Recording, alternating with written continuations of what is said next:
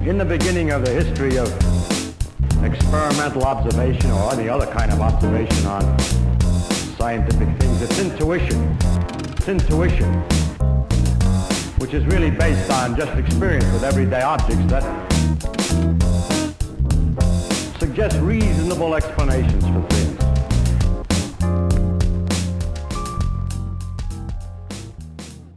Welcome to Two Shrinks Pod. My name is Hunter Mulcair. And I'm Amy Donaldson. We're both psychologists, and this is a podcast all about psychology. I am a health psychologist. I work predominantly with medically unwell people. And Amy is a child psychologist, and she works with children and adolescents with a focus on trauma. And we get together from time to time, somewhat randomly at the moment, and apologies for the delay in episode. And we get together and we like to talk about a topic that is of interest to us and that we think that will be of interest to you, and kind of really nerd out on the psychology behind it, and also take time to explain some of the concepts and theories around psychological problems. The idea is to talk to you, the listener, in a way that psychologists would actually talk to themselves, because we don't really believe in dumbing down psychology, because we think it's really interesting and we think it's really, really useful. Today on the podcast, we've got a very, very interesting topic. This podcast may actually run a bit long. It's on dissociative identity disorder, or better known as multiple personality disorder. It's a really, really fascinating disorder where people present with two or more different distinct personalities. And we're going to really, really get into all sorts of aspects around it. We're going to talk about the diagnostic criteria, some of the theories behind it, and we're going to look at how you may assess this in therapy. And we're going to also look at some of the research around it, and also cover some of the basics of dissociation and things like that. So it's going to be a bit of a jam-packed show, but we hope that you'll be along for the ride with it. Just a little warning that today's episode contains some bad language, so if you've got little people around, maybe switch this one off for later. We also talk about trauma, so a bit of a trigger warning for people who this might be an issue for. So before we get started, Two Shrinks Pod would like to give a shout out to the podcast app, the #1 podcast app on the App Store. It has a powerful podcast search function, and it's combined with an easy to use interface. It's free and quick to download.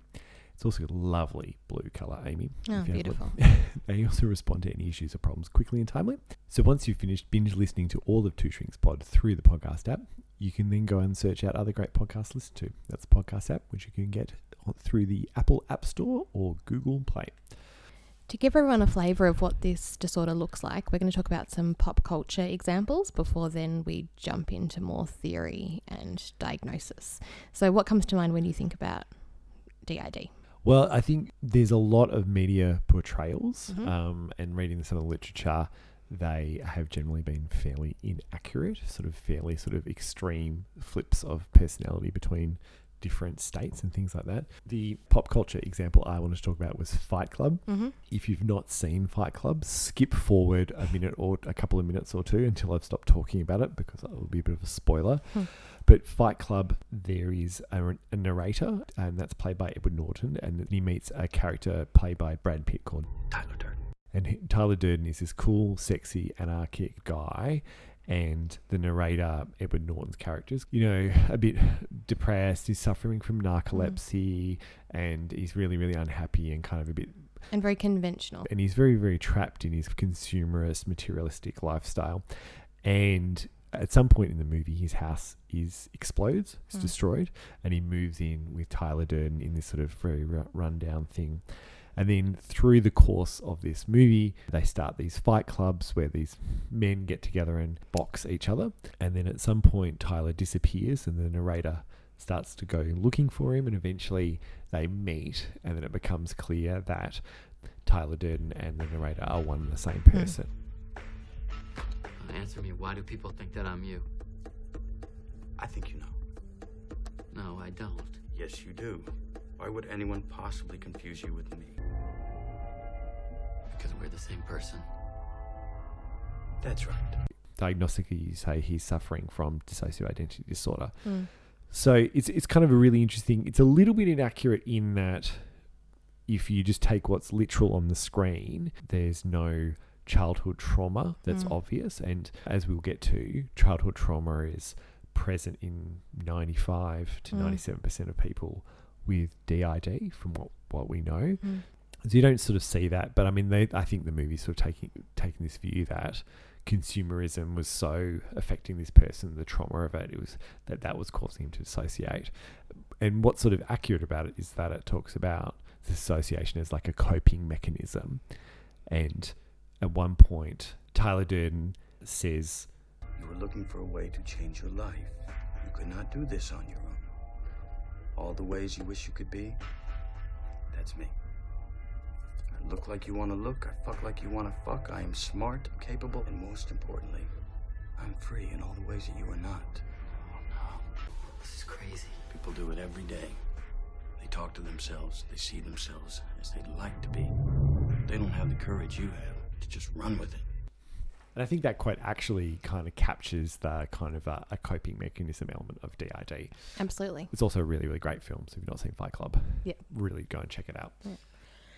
The one that I love is United States of Tara. Have you seen that? No, I haven't. That's got Toni Collette. Yes.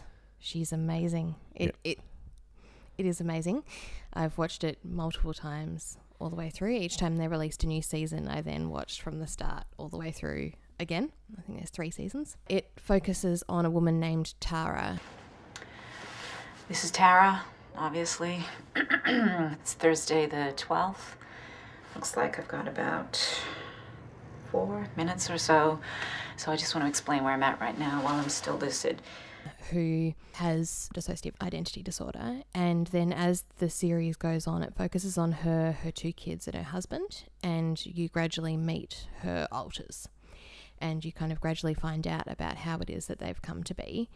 The thing that I love about it is that it doesn't sugarcoat things, but it doesn't glorify things either. It's been a nice middle ground. A lot of it's focusing on the day-to-day kind of life of the family and what it's like for her family to live with someone who one day might be Tara, who's an adult and an artist, and then the next day might be T, who's a 16-year-old.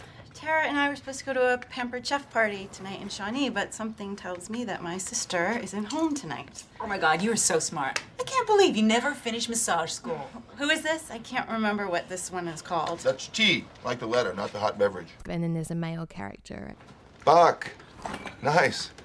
Hey, don't smoke in here, okay, man? I only smoke when I party. Well, this isn't a party. This is you. Hey, those are for Katie's dance recital, and she'd love to see you there. You're coming, right? No can do. As much as I want to see what Katie's friends look like in tights, I'm going shooting. The switches are quite amazing in terms of watching her posture and speech change, and you can sort of see when it's about to come. And then it's great in terms of addressing the childhood trauma element of things and how that could come to be. Yeah. Right. So yeah, highly recommend. So that sounds like it kind of gives a broader view of it. Whereas I think in Fight Club, it's very much from the central character's perspective. Yeah. And so, and then they kind of comment later on, it's like, you know, sometimes you're me, sometimes you're watching me, and sometimes you're still you. Yeah.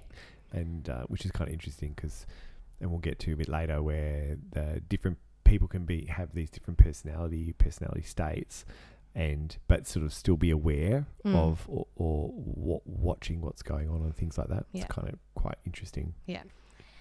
Shall we move on to the diagnostic side of things? Yep, sure.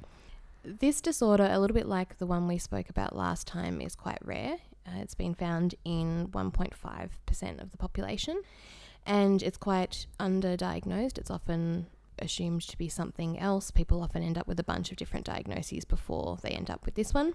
A lot of the time it's because they present in different ways to different people and across different occasions. So it's pretty hard to notice the shifting patterns unless you spend enough time with someone. So the stats I had on prevalence is that, like you said, 1% of the population has got DID. For dissociative disorders, I saw a prevalence range of 9 to 18% of the population, which is quite high. Yeah, it is. In psychiatric populations, I saw there was an average weighted prevalence of 19% and an average prevalence of 4%. So it gives you an idea. It is rare. It is, yeah. In the DSM, which is the Diagnostic Statistical Manual that psychologists use in Australia, and around the world, but it's kind of a combination of that one and ICD-10. It's termed dissociative identity disorder. So this has changed over time. It used to be multiple personality disorder, and then it shifted in a couple of editions ago of the DSM. So to meet criteria for this disorder, there are five different aspects. The first one is a disruption of identity characterized by 2 or more distinct personality states, which may be described in some cultures as an experience of possession. So the disruption in identity involves a marked discontinuity in sense of self and sense of agency, accompanied by related alterations in affect, behavior, consciousness, memory, perception, cognition, and or sensory motor functioning. And these signs and symptoms may be observed by others or reported by the individual. Second criteria is recurrent gaps in the recall of everyday events, important personal information, and or traumatic events that are inconsistent with ordinary forgetting. The third is that the symptoms cause clinically significant distress or impairment, which is pretty much across the board for DSM diagnoses. Fourth is that it's not a normal part of a broadly accepted or cultural or religious practice. And in terms of if it's seen in children, it has to not be better explained by having an imaginary friend or fantasy kind of play. And the last thing is that, as with all DSM diagnoses pretty much, it can't be attributable to the effects of a substance or a medical condition. Yep. And that's it. There's not many for this one. No, well, I mean, it's pretty kind of clear, isn't it? It's like it's sort of this disrupted personality state, really. I'm going to talk through a case study which gives you a bit of a flavour of what this might look like for someone. This came from a paper which was in the Journal of American Psychiatric Nurses Association in 2017 by Urbina, May and Hastings. I've chopped out some chunks of the case study that they present for women that they worked with, and hopefully it gives you a bit of a feel for it. Sarah is a 43-year-old highly educated female with an extensive history of childhood sexual, physical and emotional abuse, who was admitted to an inpatient mental health unit after she attempted suicide, after she had received a message from her past abuser that was particularly graphic and triggering. Sarah denied having any recollection of the events following exposure to the trigger, but was adamant about her desire to end her life. She'd had a suicide attempt 2 years prior after a similar event, and since that time she's been very high functioning with minimal to moderate depressive symptoms. She holds a master's degree, is a mother and wife, and previously worked as a therapist for abused children. Prior to hospitalisation, she had a strong connection to a psychiatrist. She'd been previously diagnosed with major depressive disorder, post-traumatic stress disorder, and factitious disorder. Sarah was open to discussing her depressive symptoms, but guarded about her dissociation. The team's first indication that she may fall into the DID spectrum was an instance when the patient exhibited childlike behaviour and referred to herself as another name while seemingly experiencing a flashback. During the course of her inpatient therapy, the treatment team witnessed flashbacks and changes in Sarah's affect and personality, along with her own self-admitted lapses in memory during meetings and day-to-day interactions with other patients and staff. Through the course of her therapy, Sarah referred to herself as a total of 5 other names or alters, some of which showed deep animosity towards her primary or alter selves. The majority of the time, she appeared to be right-hand dominant. However, at times, most commonly after emotional interactions, there was a shift in her demeanour and affect, and she signed paperwork with different names and with the left hand. Wow. The handedness and writing style she used with each personality was consistent over time. Sarah admitted to previous episodes of lost time at work and with her family prior to experiencing the current trigger. These episodes occurred during routine daily activities and were diverse in nature. Her children found her wearing provocative outfits, she admitted to partaking in uncharacteristic actions she could not explain, and on occasion waking up hidden in a closet with no memory of how she got there. The lapses in memory were extremely disconcerting to Sarah, and she admitted to feeling crazy and repeatedly asked the team if this was indeed true. Wow. So that really gives a flavour of some of the ins and outs. And also, like, I think as an individual clinician, like, I hear that and go, it doesn't make my blood run cold, but it certainly kind of makes me go, if that came up for me, I would be very much like, oh, wow, I really need to be very careful about what I do with this person, like how I treat them. Have you ever come across someone with I've not come across it. Yeah. I've known a couple of colleagues who have, and I think probably the main takeaway, because we didn't really, so like I did a doctorate, and I'm partway through a master's, so I've done a bit of study, and I've never really been taught that much on it in a formal sense. No. Like preparing for this pod was the most, but I guess the main thing I always think about as an individual clinician is like if I hear someone refer to themselves differently by name, then I always check it out. Yeah. And so, which is kind of interesting because I was working with a patient just recently, and she'd labelled her critical negative voice a different name. Interesting. And it just like it made me kind of get a little uncomfortable because I always worry about like, are we doing something that's going to unlock something, or what's going on or something. But that's probably about that's probably my experience with it. Yeah. In yourself, once you've I've come had across someone, it one time, yeah. oddly enough, in my clinical training, which you would not expect, and it was one of those things where because it's so rare, I kept on saying to my supervisor, "This can't possibly be what it is." She would show up with different outfits, different accents, different understanding of English, different history and different memory of me each time. And because it was so rare, I kept on doubting that was the case. And then I was put in touch with a psychologist who had recently retired, who specialised in this. And she gave me phone supervision about it and said, just stop right there, describe what's going on to me.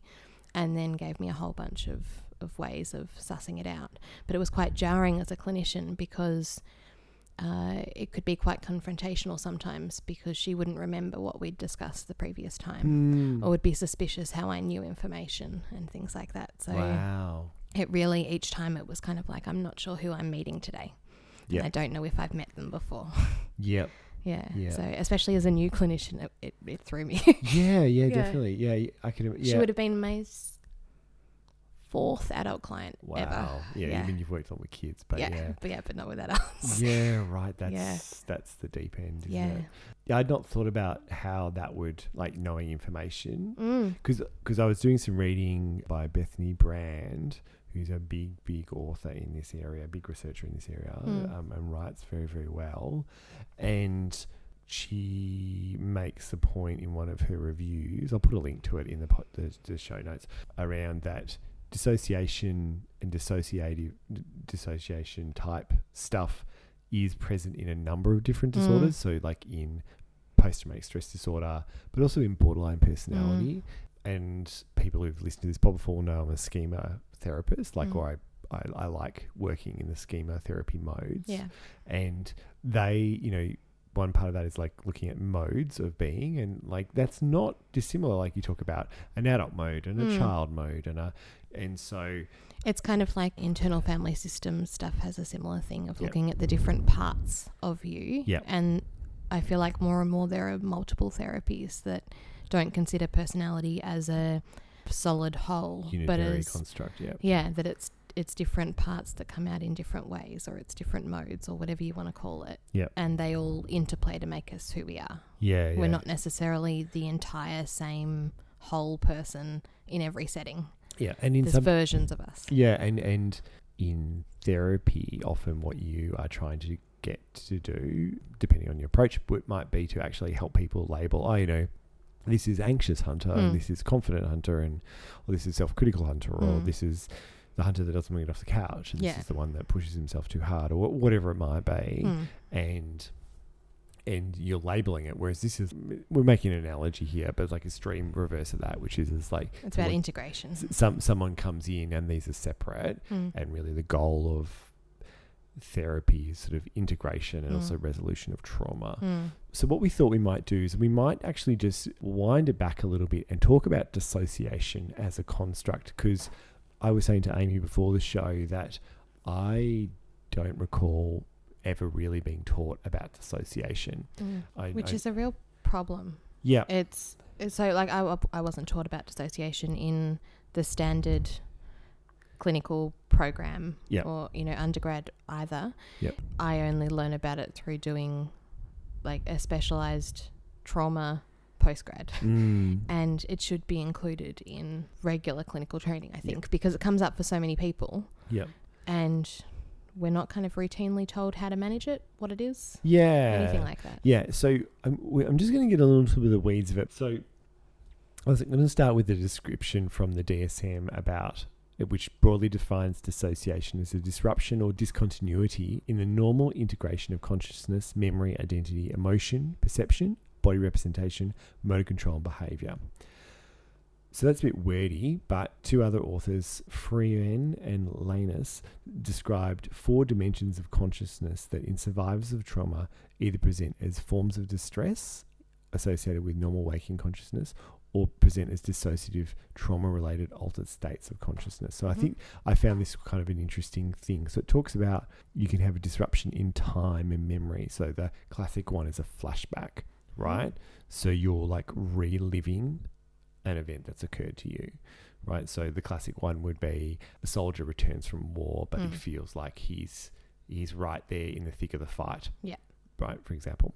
The second dimension is thought, right? So this might be verbal thoughts. So you might actually be hearing a voice or experiencing a voice inside your head saying, I hate you, for example. And that would be like a trauma level, trauma-related altered state of consciousness, right? The third dimension would be body or disembodied forms of distress. So this is not like increased heart rate that you would get when you're anxious. This is like depersonalization, out-of-body experience. And then the last one would be emotion. So this would be marked emotional numbing and compartmentalized forms of emotionality as sort of dissociative states. So it kind of breaks it down for you. So one way to understand dissociations is altered state of consciousness, or as a disruption or disintegration across the psychological faculties that give rise to normal waking consciousness, if that makes sense. Dissociation as a phrase is often also used. So that's kind of like dissociation as an event, right? Or a sort of a state, right? And then dissociation is often talked about as a division of one's identity, ego, or sense of self. And you've got to be kind of clear about, when you're talking about dissociation, which one you're actually talking about. Yeah. So you're going to talk about theory in the fight and flight and stuff like that. Is that right? Yeah. Okay, so I don't want to talk about that so much. So humans often freeze in the face of threat, and we think that this is associated with dissociation. But humans are capable of experiencing a range of dissociative phenomena that include absorption. So like becoming so engrossed in a book or a movie that you're not aware of one's surroundings, right? So that's not pathological. Or being unaware of time passing when staring into space. Yeah. And I've even had it in therapy where you suddenly like you're so focused. And I've had many patients say to me, it's like, oh my God, was that an hour? You know, that kind of thing. There's also that classic example of driving a route that you know really well, and then getting halfway there and kind of realizing you can't remember what's happened on the drive because you're just stuck in your own thoughts, and it's that kind of like... I get that in the supermarket, I reckon. What happened? Where am I? Yeah. Depersonalization, so that would be feeling disconnected from one's emotions or body. Derealization, so feeling detached from your own surroundings such that they seem familiar or at a distance or foggy. Amnesia, so that's fogginess or gaps in memory. Or identity alteration, so feeling, thinking and behaving so differently at different times that you feel or act almost as if you were a different person. So those are kinds of the different dimensions of dissociation, I guess, would be a kind of thought. And then the second last point I had was that the dissociation sort of exists on sort of a continuum of intensity, but there also seems to be a subgroup or a dissociative taxon, essentially is what they would say. So people who just experience dissociation on a much, much higher level. This is the way I understood the way this was written. And then the last thing I wanted to talk about was that from the research evidence and the theories around it, there was sort of 2 competing theories around it. One is that people with dissociation are more prone to fantasy or more suggestible. And then the other theory is that it's trauma as an antecedent. So trauma causes dissociation. And I read a long literature review on it, but basically, long story short, the evidence is overwhelming for trauma as the antecedent, and there's very, very little evidence basically none for fantasy proneness to and suggestibility to be a driving force for dissociation. So trauma seems to be very, very key. The key thing. Yeah, across all sorts of prospective studies and retrospective studies and all sorts of stuff like that. So it even comes through in epigenetic studies around trauma. Yep. So epigenetics is about how your genes are expressed. So not whether or not you have a particular gene, but whether or not it's active or not. Yep. And how what you inherit then predicts whether a gene's going to be switched on or not. So mothers who have experienced trauma then have kids who the switch for dissociation is on rather than off if the mother dissociated. So it's kind of like we're primed based on the experience of our mother in particular. So there are a whole bunch of biological kind of driving things that make you more or less likely to dissociate. My favourite theory around it is Stephen Porges' polyvagal theory. Do you know much about it? Nope. It's delightful. I'll post a link to an article where he explains it in an interview on our show notes, because some of the stuff that's out there that he's written is so technical and detailed that you can spend hours just sitting there trying to sift through a paragraph.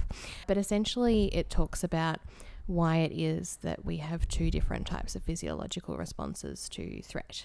Well, three technically. So if you use the analogy of a bank robbery, where whenever it's shown in a TV show or movie or something like that, there's usually a few key ways that people in the bank robbery are responding, and that kind of matches the polyvagal theory. So there's the person trying to talk their way out of it. They're trying to like negotiate with the robber.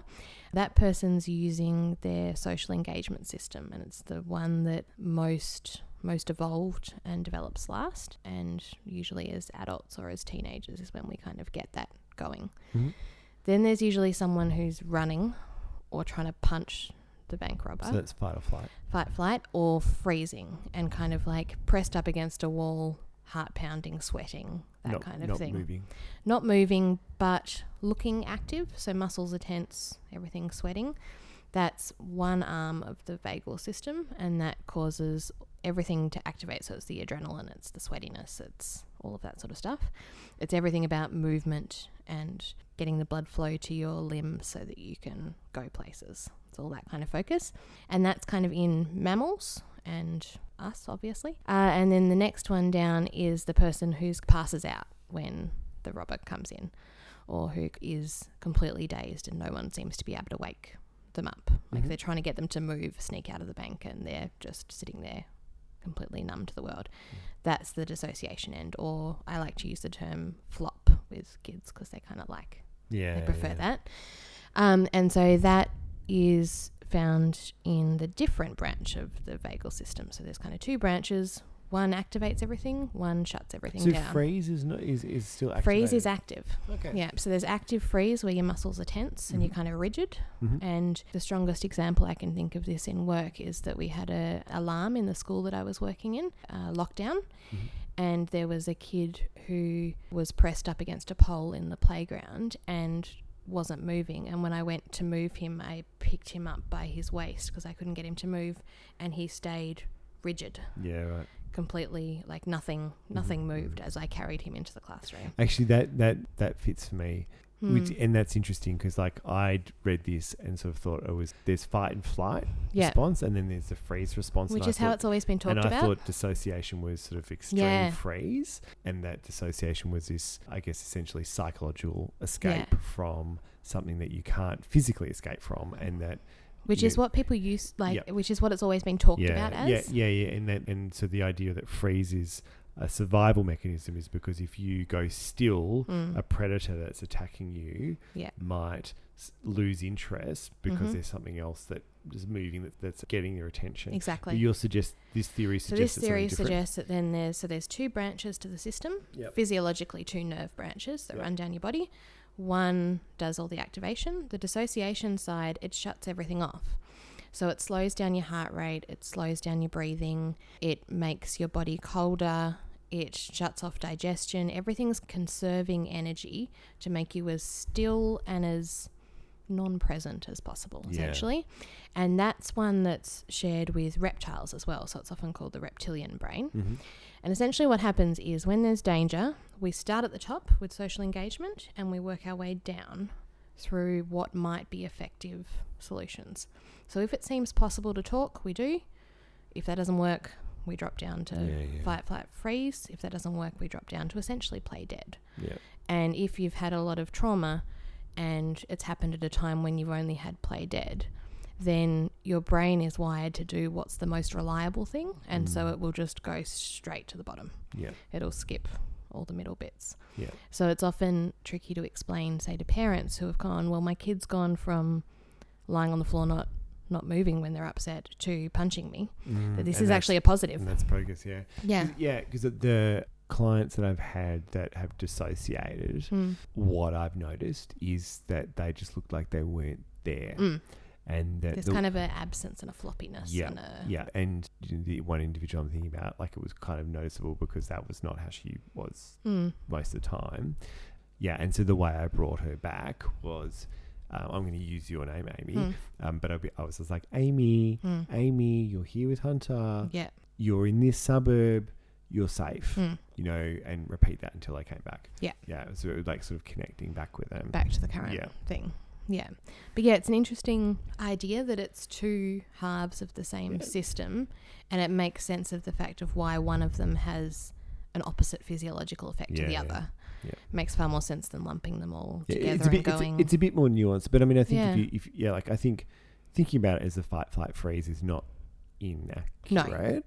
No. And especially because a lot of people will only go to the freeze level. Yeah. And it makes sense because, like, I froze I worked in a drug and alcohol centre for a bit, and in the first 2 weeks I witnessed a fight, and all the staff went into the area where there was trouble, and I just didn't move, but I was conscious. You're aware of what was happening, but I just didn't know what to do, so my brain just said, don't do anything. Yeah, right? Just stay where you are. So it was really interesting. Yeah.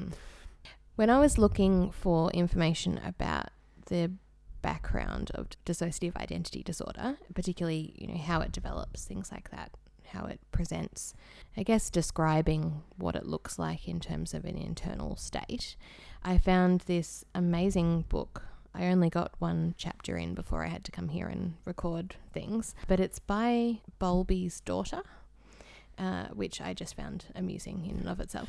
So people don't know, Bowlby was a very famous psychologist who did stuff with attachment. Yeah. And he's most famously known for like an experiment with monkeys, and there was like a fur monkey, like a fake fur monkey and a fake wire monkey, and they looked at which one the baby monkey went to. Yeah, like that. Preferred to cling to. Experiment. It's awful. It's heartbreaking. But yeah, anyway, back so this to is Bowlby's daughter. his daughter, Lady Xenia Bowlby, which is an amazing name, and she's written it's a collection of essays by people who live with dissociative identity disorder, and from their own kind of perspective of, you know, how they were diagnosed or different things that they were dealing with at the time.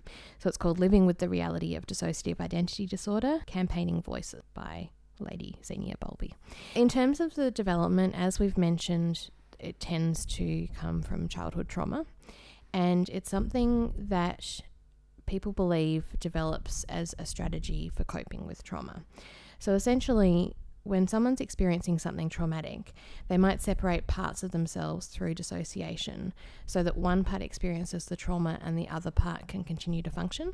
So one part can go through all of that, and then the other part can still manage to go to school, can still play, can do whatever, and not actually have to remember what happened. And so it's quite an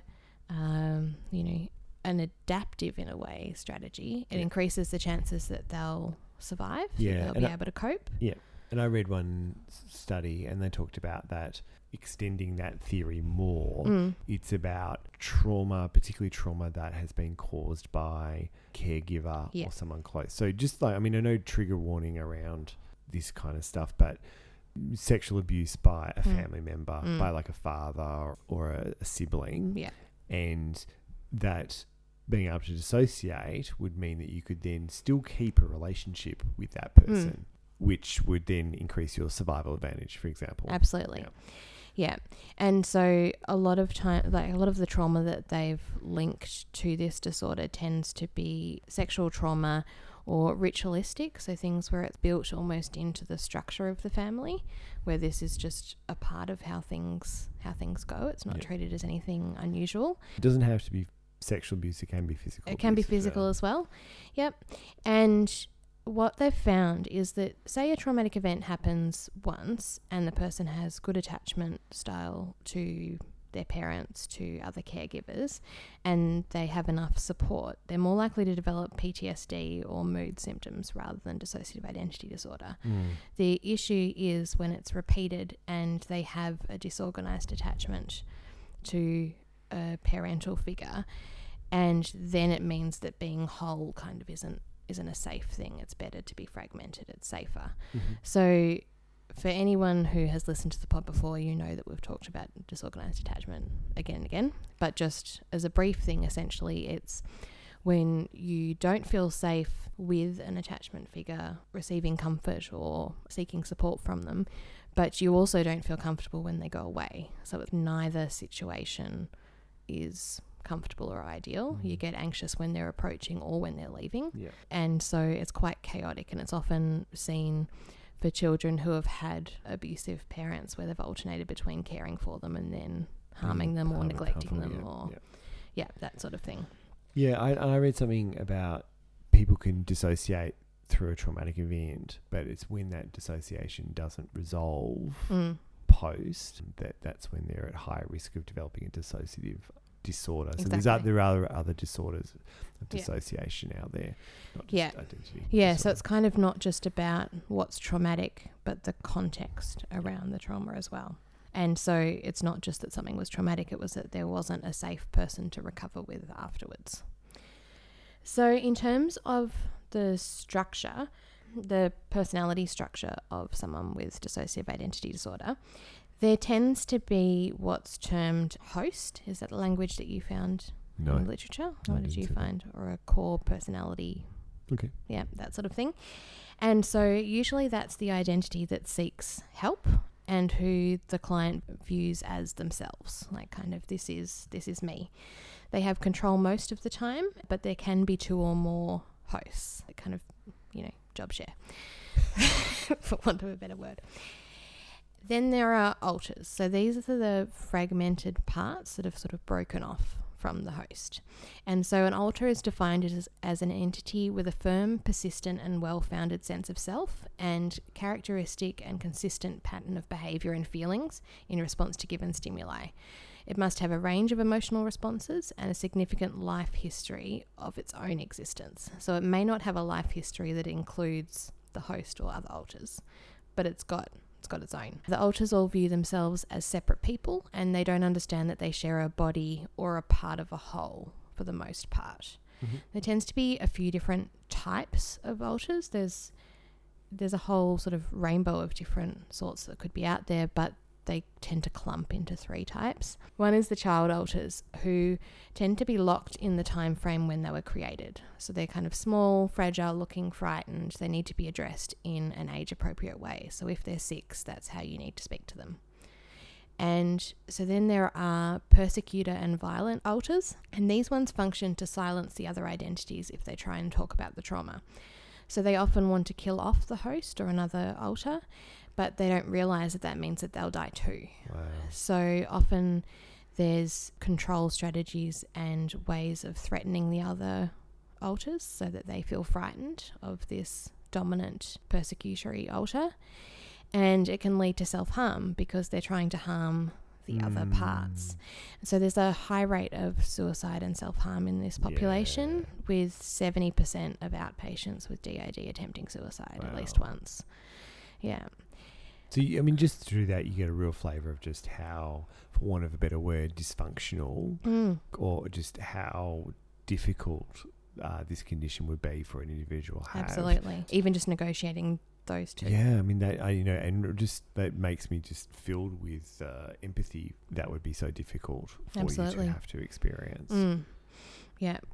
And then the third group tend to be called helper alters, and they initially present as lacking control or influence, like they're just kind of there.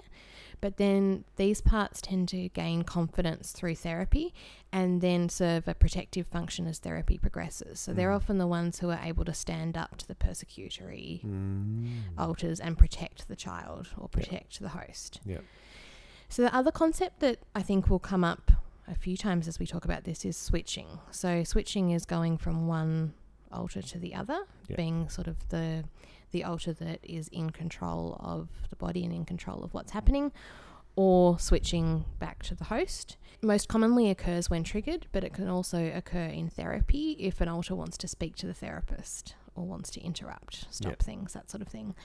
Signs of switching include facial changes, changes in gaze, a single rapid movement of the head, blinking rapidly, changes in speech such as loudness, tone, accent, vocabulary.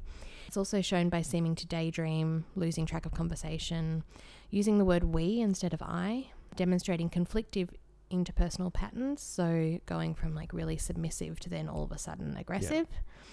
And then alters can sometimes dress differently. They can have different mannerisms, preferences, postures, mood. They can like different stuff. Just the case example that you said, Exactly.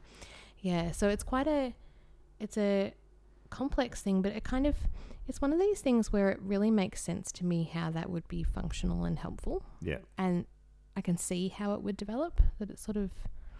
I think what's interesting is that it persists. Yeah. I think so. I could sort of see how it would be helpful initially. And what's interesting to me is that it persists and persists for decades. Which is often the case with a lot of the mental health issues that we deal with. It's often like a response to something initially that it made sense to be anxious or it made sense to be but it's so to avoid. But it's so extreme. It's extreme though, and perhaps that's around the lack of awareness of the different alters and stuff like that. Sometimes, how much damage how much. occurred. Yeah. So you're going to talk about that kind of switching and fragmenting. Yes, I am. Awesome. I am going to do that, but before I do, Two Strings Pod would also like to give a plug this episode to listennotes.com. If you are searching for a new podcast to listen to, first of all, don't search now, like finish this episode. And the previous 47. And then the previous 47. And then you can go to listennotes.com, which is the internet's best podcast search engine. And you can search podcast topics easily from your computer or phone. And you can subscribe to the shows in any way you like. It's got trending topics, or you can search by genre. So I had a look today and they had business, comedy, crypto, fitness, movies, politics, and of course, true crime. Are we in crypto? Depends on how dense some of the feedback has that we're a little dry. Right. You can even listen to True Strings Pods and get recommendations for similar podcasts to listen to. FYI, don't listen to those other psychology ones. Just us on repeat. Just us on repeat. That's listennotes.com. Beautiful. So I'm going to continue on in the same vein, and I'm going to actually just talk about a research study by M. Rose Barlow and James Chua in 2014 in the European Journal of Psychotraumatology. Mm-hmm. It's titled Measuring Fragmentation in DID, the Integration Measure and Relationship to Switching and Time in Therapy. So right on what you're talking about. So they use the term alternate identities, which have, like what Amy was saying, the quality of separate individuals there, but they're not completely separate from each other.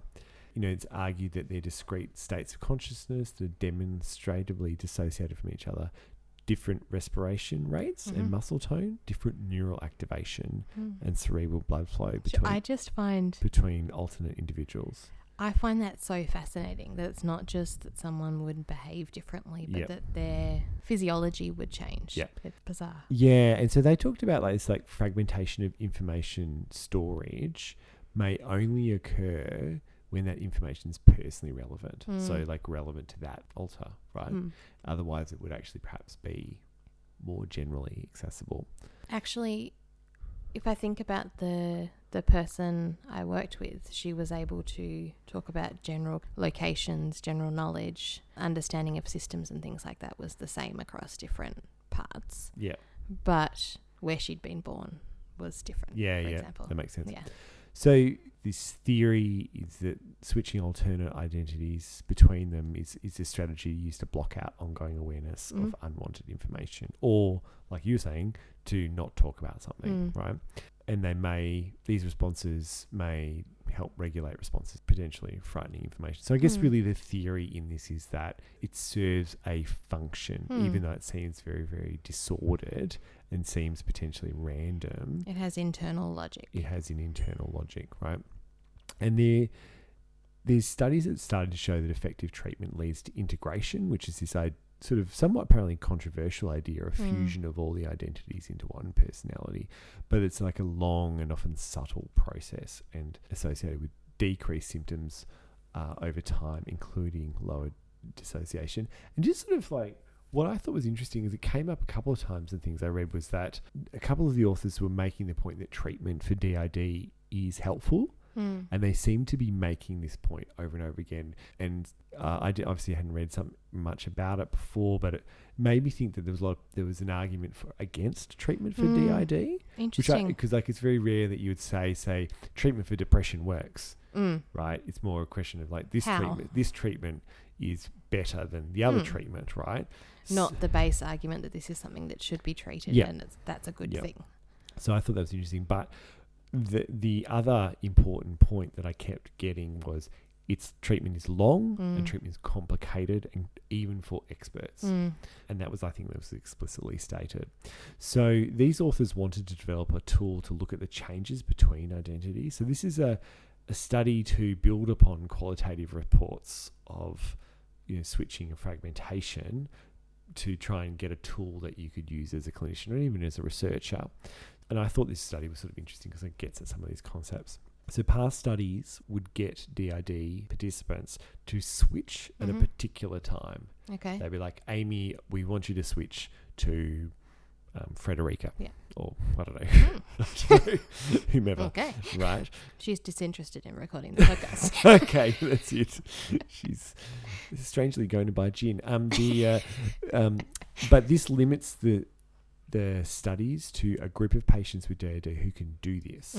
And these who can do that on cue. And in some cases they might say change to a different alter or be changed to a particular alter, right?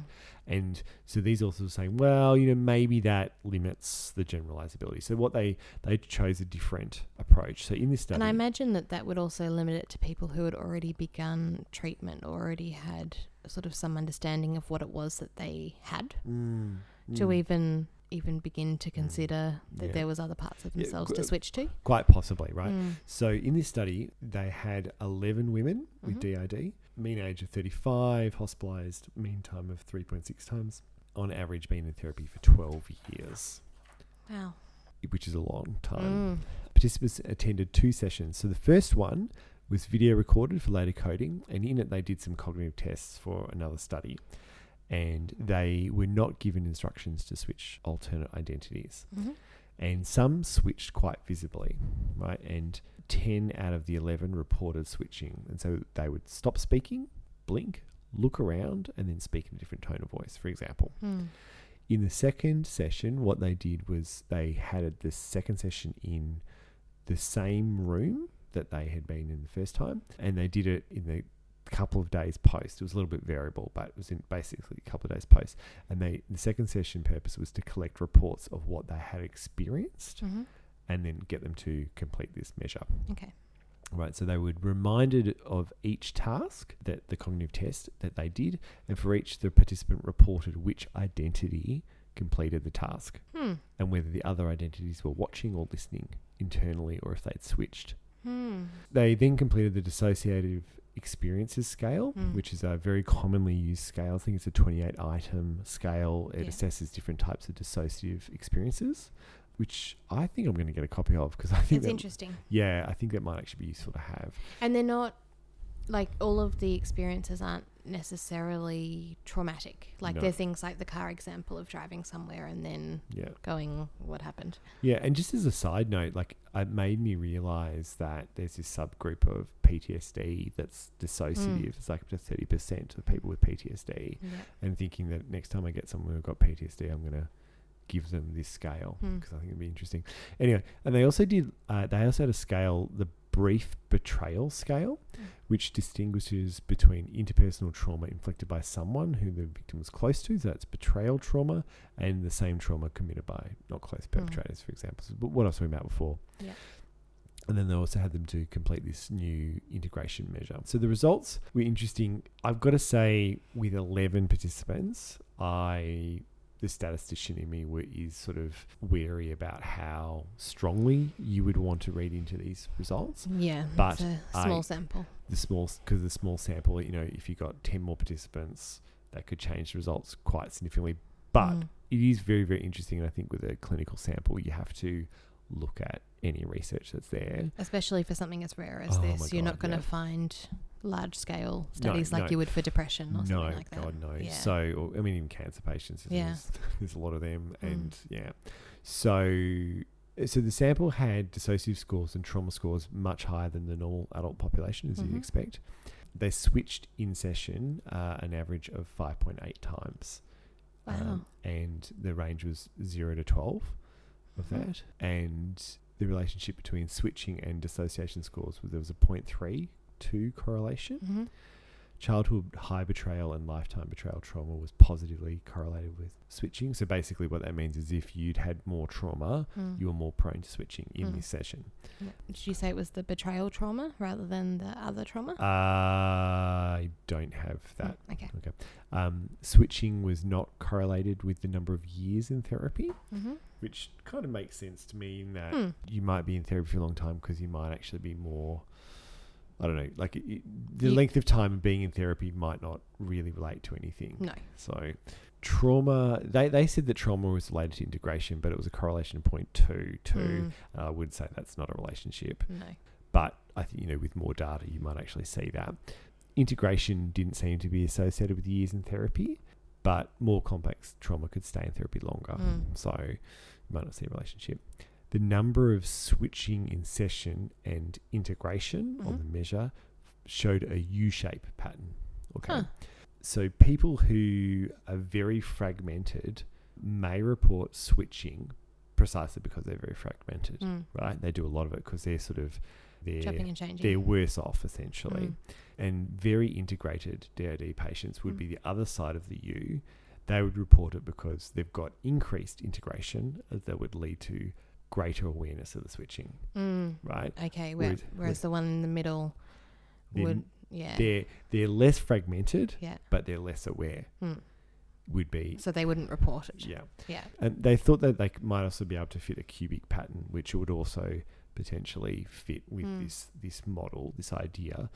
But I mean, again, fitting regression line to 11 people, you definitely would want more data before running to the bank with those things. But I thought it was an interesting study. Absolutely. And fascinating that you would get a group of people with DD and they would switch just doing something that shouldn't be particularly distressing. Which I think is the interesting thing, that it can be just day-to-day tasks or it can be something traumatic. You can imagine how much disruption that would cause all the time. Absolutely. So where are we going now? So I looked into issues in therapy. I was thinking about when I had that client and about the advice that I was given and about what else was out there in terms of the issues that come up in therapy and how to ask questions, how to suss this out, essentially. Because we do want to be not just interesting but useful for people. Exactly.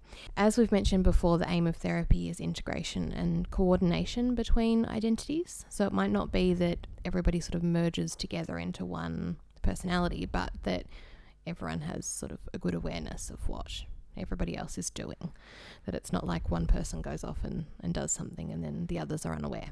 So in terms of assessments, the question that stuck with me most from speaking to the specialist about this pops into my head whenever I consider this, and it was an interesting question that I would never phrase this way of my own accord, but it made a lot of sense. The question was, what age was the body when you were formed? So the logic with this is that alters don't develop all at one time. They develop at different points in time. And it's no use saying how old were you you need to actually link it to a physical thing like the body. And so someone like the person I worked with would kind of go, when I asked that question, she'd go 12 or something like that. So the And body was 12. The body was 12 when I came to be. Yeah. Yeah. Which is quite an odd way of asking a question, but it kind of... Because I would have thought you would ask, how old are you? Well, the problem is some of the alters age, some don't. So like the child alters can stay locked at 7. Wow. Yep. So if they were formed at 7, they can stay at 7, or they can shift. So would you ask what age were you formed, and are you still that age, or what would you? I would ask about how old she was now. Yeah. And I'd at some points kind of, because it was right at the initial thing where I was trying to figure out whether this was something or not, I'd feign a little bit of forgetfulness and kind of go, what nickname did you prefer to go by, or something like that. So then I'd get the range of names. But yeah, what age was the body when you were formed also then helped me to track who was who, because they were all at different ages. And it mapped. The questions that I found in some of the sort of treatment guides for this were around things like, have you lost time? How much have you lost? How often? When does this happen? Have you found yourself just coming to somewhere and not knowing how you got there? Those kind of things around gaps. They also recommended the same questionnaire, the Dissociative Experiences Questionnaire, which involves rating a percentage of time that something happens. The point with that was that it needs to be administered at the right time. You can't do it when someone's too dysregulated, or when they're not ready to consider whether there's dissociation playing a part in what's going on for them, because otherwise you're going to flood things and you're going to get switching. Yeah. So sort of right time for all of these questions. The other one was the Somatoform Dissociation Questionnaire, the SDQ-20, which was interesting, and it was about that there are somatic symptoms that go with dissociation and re-experiencing, and that often people are more willing to acknowledge those things than they are to this kind of cognitive part of dissociation. So it's things like, I feel like I'm paralyzed for a little while, or I have trouble urinating, those kind of things that show a disconnection from the body. And people are far more, willing to talk about those things than the cognitive thing of feeling like they're not quite there. Yeah. And that questionnaire asks about the experience, and then asks whether the physical cause is known or not, to rule out if there's a medical thing. The focus in therapy initially needs to be around strengthening the host, so that then they can cope with the trauma that each one of the alters wants to share and wants to communicate. So that core identity has to be strong enough to be able to have coping strategies that aren't switching before you can actually open things up with the others. Treatment can include all sorts of different things that you would do in trauma treatment. Grounding, so sort of thing of getting people to connect with where they are, what's going on. Distraction, visualizing things, using things that are comforting, promoting discussion and communication between the alters. Taking responsibility. So the example I really liked, which was that an alter can't get absolutely blind drunk and then switch out so that the host has the hangover. You have to find an agreement where you have to take responsibility for your own behaviour, which I loved that. That's a fantastic idea. But also that's a really tangible way of describing it, isn't it? Yeah, absolutely. Yeah. And lots of psychoeducation. So that kept on coming up again and again. So teaching people about the disorder and about having different aspects of themselves and what that might mean. And doing all of those kind of things before you can then jump into trauma work. Actually processing what's happened on a whole bunch of different levels, cognitively, physically, whatever. In terms of challenges, as probably people have picked up as we've been talking, the fragmentation and memory gaps really can disrupt the flow of treatment. It's hard to continue something over multiple sessions when it might not be the same person over multiple sessions. It might be a different part or a different sort of alter. And then within a session, people can switch. And so actually having that continuity, particularly with the memory gaps, is quite difficult. In the case study that I spoke about earlier, the treatment team began taking notes that the client signed in each session, so that then when they came back the next time and they might be a different alter, they could then look at their own signature or one of the alter's signatures and know that that actually fit with what happened, because there was a lot of distrust that the staff were making things up because they didn't have a memory of the session. Yeah. Therefore, it didn't happen. Yeah, because in the paper I talked about just before, they videotaped it and they said, oh, you could look at the video if you wanted to. I think all but only a handful said no. Nah, yeah. Because it would be jarring going back to appointments. And that's certainly the thing I found, that, I'd say, how's that thing going that we talked about last week? And the response would be, we didn't talk about that last week. How do you know about that? How do you know about it? Yeah. So the idea is that then it's handwritten, and because the handwriting can change, it's then identifiable to that one thing, and kind of clarifies what the story is. So one of the things that kept on coming up was that clinicians can question whether someone's lying because their story is so inconsistent over time. Our natural inclination is to kind of go, that doesn't match what you said last time. And I think therapists can be, because we are so much about trust, right? And we can be somewhat paradoxically thin-skinned about patients who change their story, because I think we're used to people telling us the real story. And so it throws us. And like all of us know not only what's going on with our patients, but we'll often know a whole lot of the inside story about what's going on in whatever centre you work in. Yeah. People tell you stuff. Yeah. And whether so, you ask or not, they just so tell when you. when that doesn't happen to you, you get a bit frustrated. Yeah. Yeah. It's not how it's supposed to go. Some of the other challenges are maintaining boundaries when there's a high level of distress and risk. So when you've got someone who is quite agitated and who might be self-harming or suicidal, it's easy to kind of let those things blur to, have more sessions or to do things to check in on them to make sure that everything's okay. So that was kind of a trap that a couple of the authors mentioned, worrying about that, saying don't do that, that you've got to still maintain boundaries. The other one that I found interesting was balancing the alter's need for time in session.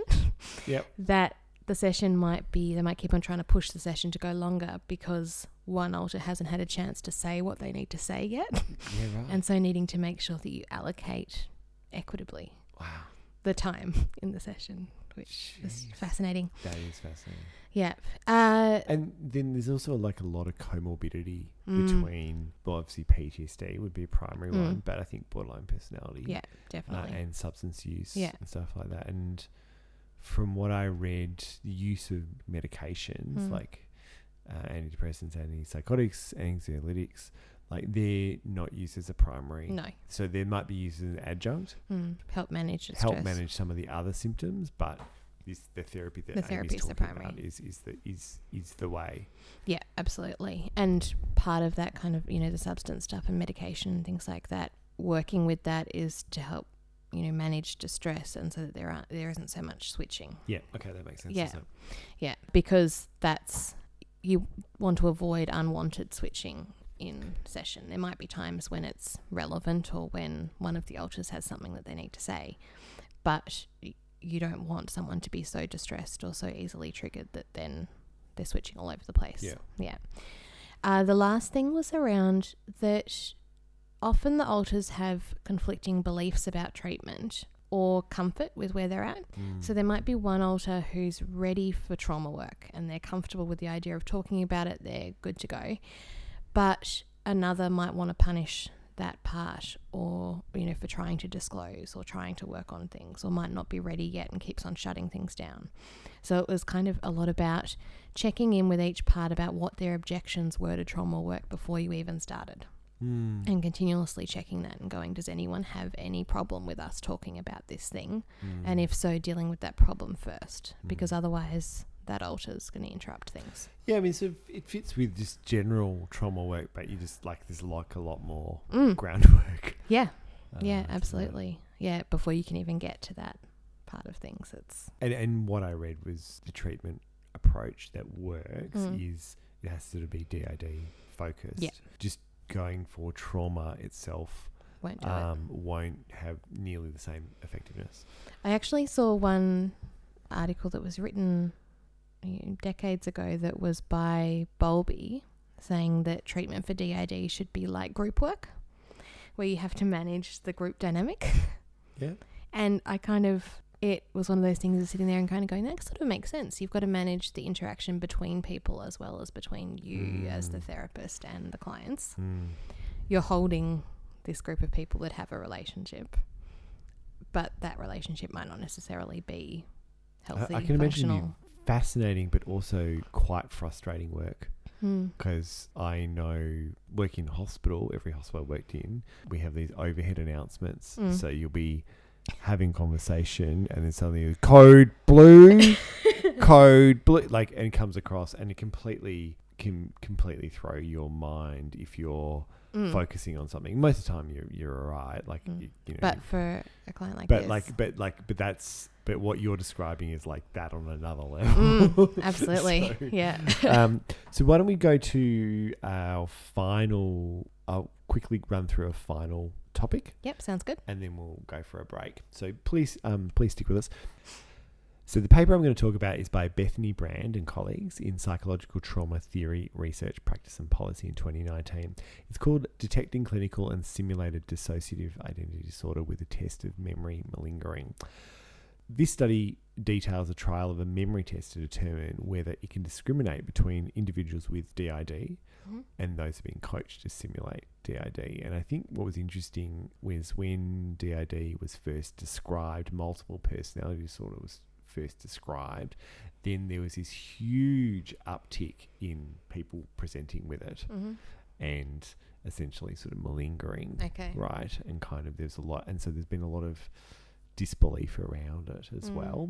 Amnesia is this hallmark symptom of DID, and some people may malinger, pretend that they've got this condition because if they believe that if their behaviour is attributable to dissociative identity disorder, say when they were committing a crime, they were dissociated, they might get reduced sanctions, for example, right? Yep. So can we determine this? How do we do this? Determining malingering versus true DID is complicated by the fact that some personality tests, like the Personality Assessment Inventory, include dissociative symptoms on their validity in clinical scales. So to tell you what I mean by that, so there's a range of tests, psychological tests out there, such as the PAI, the Personality Assessment Inventory, and the MMPI, which is the Minnesota Multiphasic Personality Inventory 2, that assess clinical symptoms. So that might be anxiety, stress, trauma, depression, bipolar symptoms, whatever, right? That they're clinical scales. And then some tests have what's called validity scales, which are really, really interesting. So these scales assess the validity of the test. So whether someone is faking bad, so they're exaggerating their symptoms, say for compensation, right? Or they're faking good, so they're downplaying their symptoms. And so what you'll have is a couple of scales on a questionnaire that people will answer these questions. And if you're trying to show that you're worse off than you are, you'll tick these responses when actually they've been designed and shown that even in really, really severe populations, those severe populations wouldn't score that highly. So, for example, one on the MMPI for the faking good is something like, I have never lied. Yep. Or I've never stolen anything, when actually studies show that most people have stolen something small value at some point. Yeah. Right. And the MMPI is an interesting one because it has 7 different validity scales. Yeah, it's really useful. Yeah. So essentially you can look at these scales and see whether someone's answered it in a valid way. Now, so if a validity scale includes dissociative symptoms, then say the negative impression management scale and the PAI includes items of loss of memory or multiple personalities, then someone with DID would have an elevated score. And so you would potentially think that they were faking. Or that they were giving an inaccurate impression. And the MMPI apparently is relatively effective in distinguishing the two groups, but up to 15% can have elevated validity scores on some of the validity scales. Okay. So could be misdiagnosed. So, there's sort of interest in being able to do this. So they wanted to use the test of the memory malingering.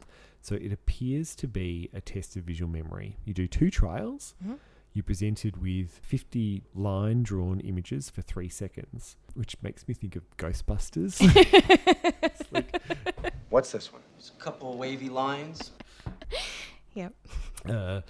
anyways, so you're given 50 images and shown them for 3 seconds each, and then you're shown 50 panels that contain 2 images, one you've seen before and one you haven't.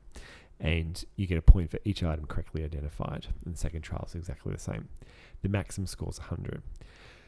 It's actually a test of a lack of cognitive effort. It gives the impression of being difficult, but it's actually relatively easy to achieve a perfect or near perfect score. Okay. So it encourages feigners to underperform. And people with real cognitive deficits, such as the traumatic brain injury, intellectual disability, dementia, aphasia, can obtain an average of 45. Okay. Correct. Right. So if someone scores below 45, it indicates They're faking. a lack of effort Yeah. or possible malingering. Yeah. So the use in traumatized populations is limited, but generally they think that those high in dissociation are not more likely to exaggerate memory difficulties than low in dissociation. So they got 31 DID patients from inpatient outpatient clinics, no known reason to be feigning their disorders, and they gave them the SCID to confirm the diagnosis. That's like a structured clinical... I had an involuntary reaction. Amy, come back to me. I can't. So, and that was conducted... There's just so many pages and all the numbers are the same for the pages and the items and the sections, and it says go to 2.2, yeah, but that could be 2.2 question or 2.2 page. All right. Just breathe. You're in Melbourne. Anyway, and they had 74 university students that had been coached on the symptoms of DID, and they were told to respond on the test like they had DID. So they weren't told to behave like they had DID, in the room. Respond as if you did. But respond as if you did, right? And prior to that, they had to do a test on the symptoms of DID and pass that to be included in the study. So they had to make sure that they knew what the symptoms were. Yeah. So they're both given the memory test, and they found for both trials that the DID patients scored higher than the students faking it. The average for simulated was below the cutoff for malingering, and the test correctly identified 81% of malingerers in trial 1 and 73% in trial 2. So that's pretty good. Yeah. So do you want to know sensitivity, specificity? Oh, absolutely. Yeah. So sensitivity of a test is the test correctly identifies with a condition, so true positive rate. So if high, there's few false positive. That was 78 and 64. Specificity, which is correctly identifying those without, so a true negative rate was higher, 87 and 97. Do you want to know positive predictive power and negative predictive power? Oh, of course I do. Look at you getting all excited. 94%, 98% for positive predictive power, so that's the probability they have the disease, and the probability they don't have the disease, that they weren't malingering, was lower, 63 and 53%. So the test is good at picking up malingerers. So if they scored low, you'd be confident that they're malingering, probably how you would put it. Nice. If they scored high, you'd be less confident. Anyway, so essentially, participants faking DID were more likely to answer that they had memory deficits on this test, and that the scale performs as well or better than other standardized measures of feigning studied so far. They did sort of suggest that the limitation would be the university students as the comparison group, but they're pretty smart and might be more sophisticated in terms of malinger, but they didn't coach them about test taking. And so just about the disorder. About the disorder. Authors sort of conclude around that it could be a useful test in helping identify DID. And, anything that helps people diagnose this condition and accurately do that and then get those people treatment's going to improve those people's lives and going to reduce costs to absolutely the mental health system. So nice. I like that kind of creative approach to it, that it's kind of coming at things from a different angle. Yeah. And kind of gets at kind of some of the interesting complexities. So we really hope you've enjoyed that rather lengthy chunk of information, and stick around. We're going to take a break. We'll be back with things we came across after the break.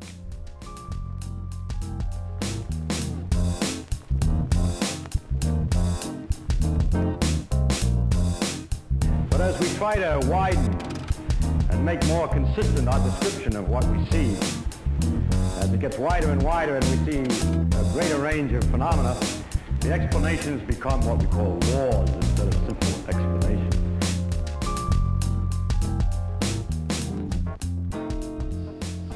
So which lolly are you going to go first? I'm gonna. You've got Sour Patch Kids. Yeah. Sour Bright Crawlers. Yeah. We've got Smarties, which are not chocolate covered. They're sour. Or you've got these Trolley sour watermelon sharks. I think I have to go for a shark. You're going to regret that. Am I? Have you had them? Yeah. How sour are they? No, they're not that sour. They're just odd taste.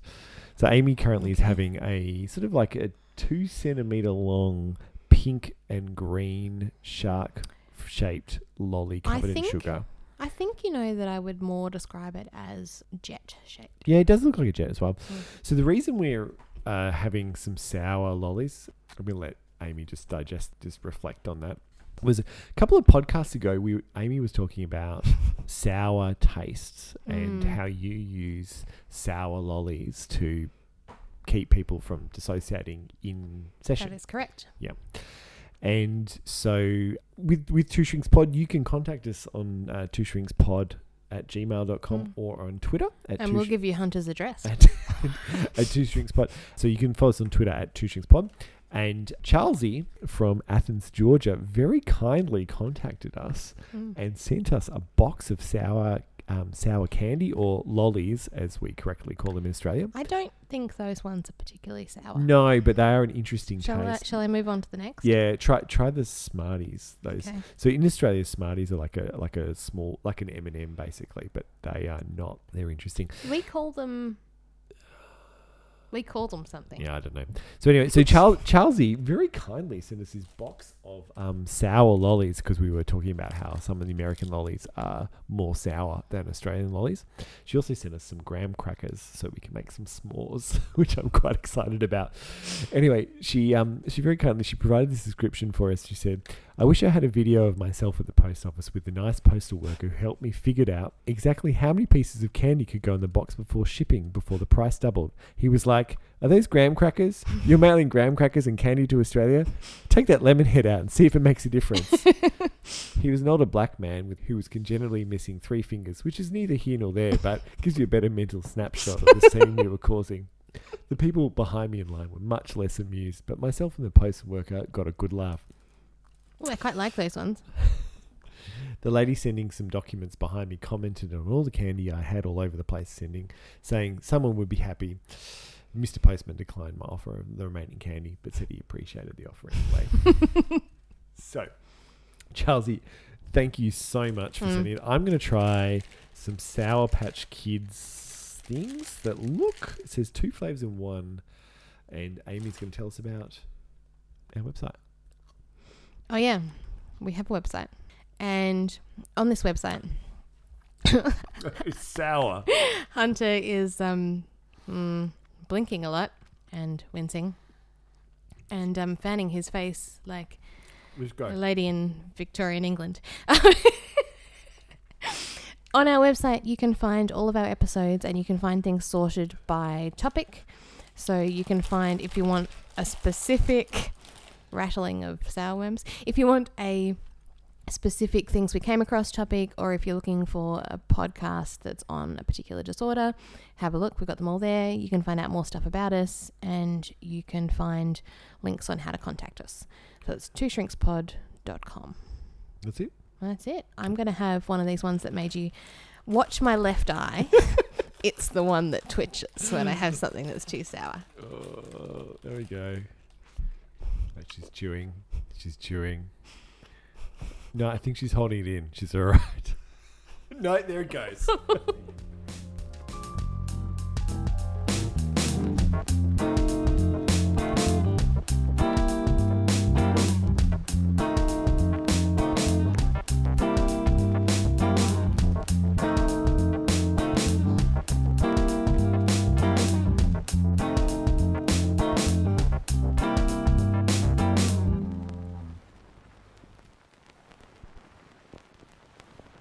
And we're back from the break. Amy has recovered. Can I try this one first Yeah. we do? They're much more tolerable. Yeah. This is a part of the show called Things We Came Across. We can do a quick one because we've been talking for so long tonight. Oh, that's fine. Yeah, they're totally. Do 2 or 3 of those. It'd be fun. The things we came across. So this is the part of the show where we like to just talk about something that has caught our eye during the week, during the month and a half it has been since we last recorded. Mm-hmm. And in that time, we've had the recent change back to daylight savings here, or daylight saving here in Australia. I don't think it's plural, which is great. If you've got kids, Yeah. it's super great. Now one of my children regularly likes to go to bed an hour later than normal. Mind you, I do get it. They don't wake me up at like 5 to 6 now. Okay. It's 5 to 7. So Well, that's nice. so I was just like, I am currently a little bit angry with daylight savings. Sure. I used to really, really love it. Like, you know, I like in Which principle. way? In principle, This way or the other way? I would like it this way, like because it, you know, the year is changing and you get more time and it's actually quite nice. And then the other way is good because you get just a little bit more time. That weekend you get an extra hour sleep. Yeah. So how do you go with daylight saving? Fine. I go okay, except that I've noticed that I'm waking up a little bit earlier, like half an hour earlier, and I'm waking up naturally before my alarm, whereas normally I set 12 alarms at 5-minute intervals. And they gradually, the vibration on each one gets stronger until eventually I'm here. She's here. She's out. Yeah. So I found this paper by Christopher Barnes and David Wagner. It says changing daylight saving time cuts into sleep and increases workplace injuries. And I messaged this to a barrister friend of mine because she'd been angrily texting me about daylight savings. And she texts back and says, I think I cited that in a case. Oh, no way. So, look, the authors examined the influence of time changes with daylight saving on sleep quality and associated workplace injuries. So in the first study, they used a National Institute for Occupational Safety and Health database and looked at injuries between 1983 and 2006, so 23 years. Yeah. And they found with comparison with other days, on the Mondays directly following the switch to daylight saving time, where 1 hour is lost, workers sustained more workplace injuries and injuries of greater severity.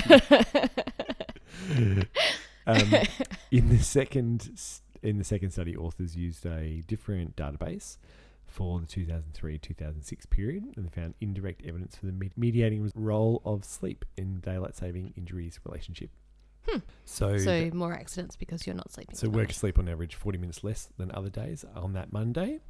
And on Mondays directly following the switch to standard time, in which 1 hour is gained, there is no significant differences in sleep injury quantity or injury severity. So there you go. You get more daylight, but it's dangerous. It's a sort of warning for the age. That's it. After reading those books where they used the example of one alter drinking and the other part getting the hangover, Yep. I then wondered if there was anything on hangovers. Yep. There is. So I found something about cognition and mood. Yep. After a normal night of drinking, so not over the top. Define normal. Well, so this is what's curious when we get there. So this is going to be published in December this year. It's just online at the moment. And it's called Cognitive Performance and Mood After a Normal Night of Drinking, a naturalistic alcohol hangover study in a non-student sample. So it's by Devaney and colleagues in Addictive Behaviours Reports. And so what they did, you're looking... Oh, no, I'm just thinking concerned. that like the last pod, we did one on gym consumption in a library. That's it. Yeah. And now this time we're breaking out into the world. Still drinking. Yep. But, yeah.